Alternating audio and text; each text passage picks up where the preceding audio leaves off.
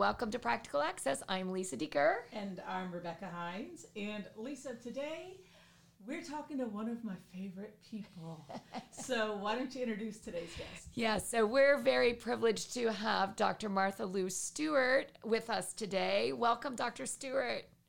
Thank you very much. We're so excited you're with us, and a longtime colleague who is now spending, I think, a little more time at the beach. Would that be accurate? Yes. Yes, and good for you. Well, we miss you deeply. And so we'll just kind of get started. We know you have so much great practical advice for our amazing teachers who work with our kids across beautiful communities in this country. And we're so thankful you're willing to share some of your expertise. But I'm going to start with a question about your wonderful years here at UCF. And I'm just curious, what would be the proudest moment that you could reflect on now that you're spending a little more time enjoying life past UCF that you might share with us? Thank you. And thank you for having me. I know both of you very well, and I'm honored and privileged to know you both as friends, as scholars and colleagues. I thought a lot about that. I've been asked that several times since last August. And so I've come to the conclusion that that is not for me to determine, but I can say that I tried to bloom where I was planted and that I did my best to elevate the conversation in a number of areas, and that I strived hard to lend a voice for children and families from underserved, under-resourced, and underfunded communities. There's a scripture now, colleagues, that I often modify, and it says, "Others before me planted, I watered, and it's my hope that countless persons could reap the benefit." Beautiful. And I think that well encapsulates what you've brought to the profession, Martha, and it's probably one of the things as a colleague that I could literally feel from you. Is this desire to truly make a difference, not in higher education, but for children. So we share a real passion for those kids who, as you mentioned, are underserved. And these days, when we think about kids who are coming from all kinds of backgrounds, we think of the word resilience. How do we help teachers understand resilience and the need for resilience so that they can best serve kids of all backgrounds? I want to address that from the lens of lived experiences. I have, in the 2 semesters that I spent at a quote high needs school in Central Florida, I noticed something called developmental resilience. So I had to find out what that was. I took a look at the entire school. I saw committed faculty, I saw staff, I saw team members, I saw the area support, I saw efforts to increase the level of family involvement, colleagues. But what I also saw, the need for a multidisciplinary approach for working with children and their families who have experienced, the term now is early adverse experiences. So there's so many things that come to mind. In addition to that multidisciplinary lens, it also should include healthcare, while at the same time appreciating the need for self-care for those that are entrusted with their care. That's such a critical need, especially in the first 3 years of an educator's professional journey. I saw the need for mentoring programs. I also saw the need for time for collaboration and planning during the school day. Saw the need for early childhood accredited programs. And more importantly, I really saw the need for early intervention. Finally, colleagues, and I feel very strongly about this, I believe and I witnessed that positive school experiences coupled with a positive, safe, out of school experience can make a life changing experience. It takes a village, it takes faith based organizations, it takes support groups, it takes community centers, it calls for bike paths and pedestrian paths where children and youth can play outside and they can learn through experiences such as turn taking, using their words, and appropriate social skills. Neighborhood libraries sometimes are the most underused resources in some of our neighborhoods. And these are just some of the thoughts that come to mind.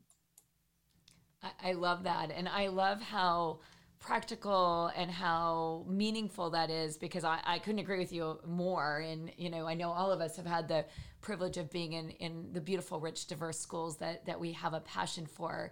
And, I think of one teacher, and I know you'll really appreciate this, Martha, that, went to her community and said, my second graders don't have bikes and that's not okay. And so getting everybody a bike changed their lives. And, it wasn't a hard thing because lots of people were like, yeah, I can buy a bike.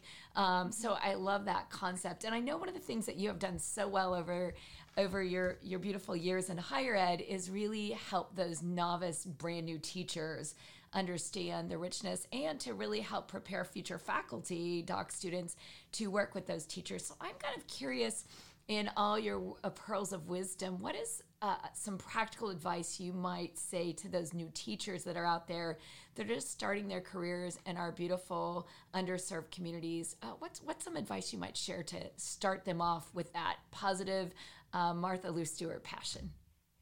I am so glad you asked that question. Wow, what great questions. I would say to them, and I have said to them, those who have been privileged to teach, that in all likelihood, your first job is not your last one. It may not be your top choice, but every day that you walk into a schoolroom, be the best prepared that you're capable of being. I would say to them, you are the model and you need to own it. I would say to them to show genuine care and concern for all people. Basic things such as learning how to pronounce a child's name, learning something about that child's culture and community. I am big on community asset mapping. Do your own community asset mapping.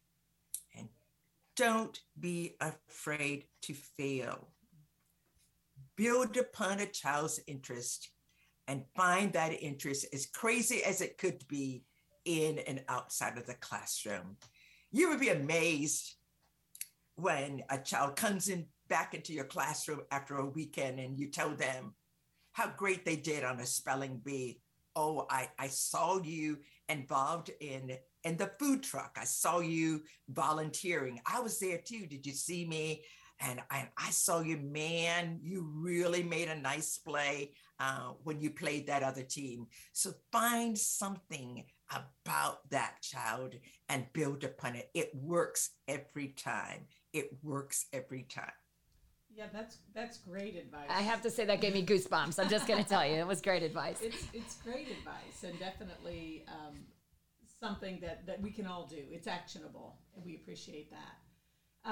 My final question, Martha, you are an impact player. You're someone who made a career out of turning your passion into your career. So where does one go to figure that out? How does somebody take what they're passionate about in terms of serving these kids? And it doesn't even matter. Does it matter from a faculty member or a teacher, like Lisa said? How do I take my strengths and my passions into underserved communities as my first step? Let's say I'm building a career. I share your passion. What's my very first step? Knowing yourself, finding out who you are, including your strengths, including your biases. I mean, bias is supposed to be a bad word. It really isn't. We all have them. Acknowledge who you are and build upon your own strength. I would also say go outside of your own comfort zone. I mean, it just appears that people would believe because I'm a person of color that I can work with all children of color. No way. I had to learn how to do this. Start with basic things within your own venue. For example, can you volunteer without it being considered for credit? Can you volunteer in your local church, your local synagogue? Can you volunteer at a local Head Start? Can you just volunteer? There's so many venues that you can volunteer at our university. I still claim it as my own. There's so many opportunities, and our ex-ed department, our issues, our interests are so diverse. Just talk to somebody and just don't be afraid to get up and meet people and tell them, find a mentor that you would not even think that could be your mentor, and just ask them, I want to do this. How do I go about doing it? Ask them the same question that you've asked me. I continue to learn, colleagues. I continue to evolve. I'm now in a very rural area in Polk County. The needs are different from, quote, urban needs, but wow, just on my street, I see beautiful children. I've got all kinds of books that I want to share with them that's still in my trunk. So here again, bloom where you're planted. Find an opportunity to do good and just get out there and do it.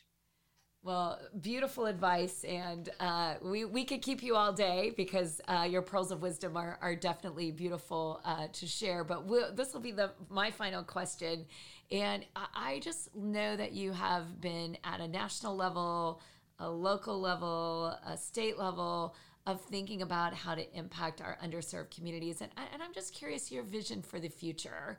What do you see? What would you like to see occur in the future aligned with both your personal work, but also just in your area of passion? What should we be looking at in the next 5 to 10 years if the world happens the way you hope? If I am hearing you correctly, or let me change it to something that I think that I'd like to see happen. Those communities that I described previously that hold the key to my heart, I think they would continue or could continue to benefit from the university expansions in the downtown area. So much that when we look at the major milestones at our universities, the downtown campus would rise to that top. So I'm not done yet, colleagues. Give me a moment. That area would be a hub for transformation. That area, the downtown area, could be an area where revitalization would not be a code name for regentrification. That area could be a model for affordable housing, for top-ranked schools in the neighborhood, for clean air, clean water, a child's understanding of voting rights, and that their parents and their grandparents would have equitable wages for all citizens. And that is a dream deferred. That is my dream deferred.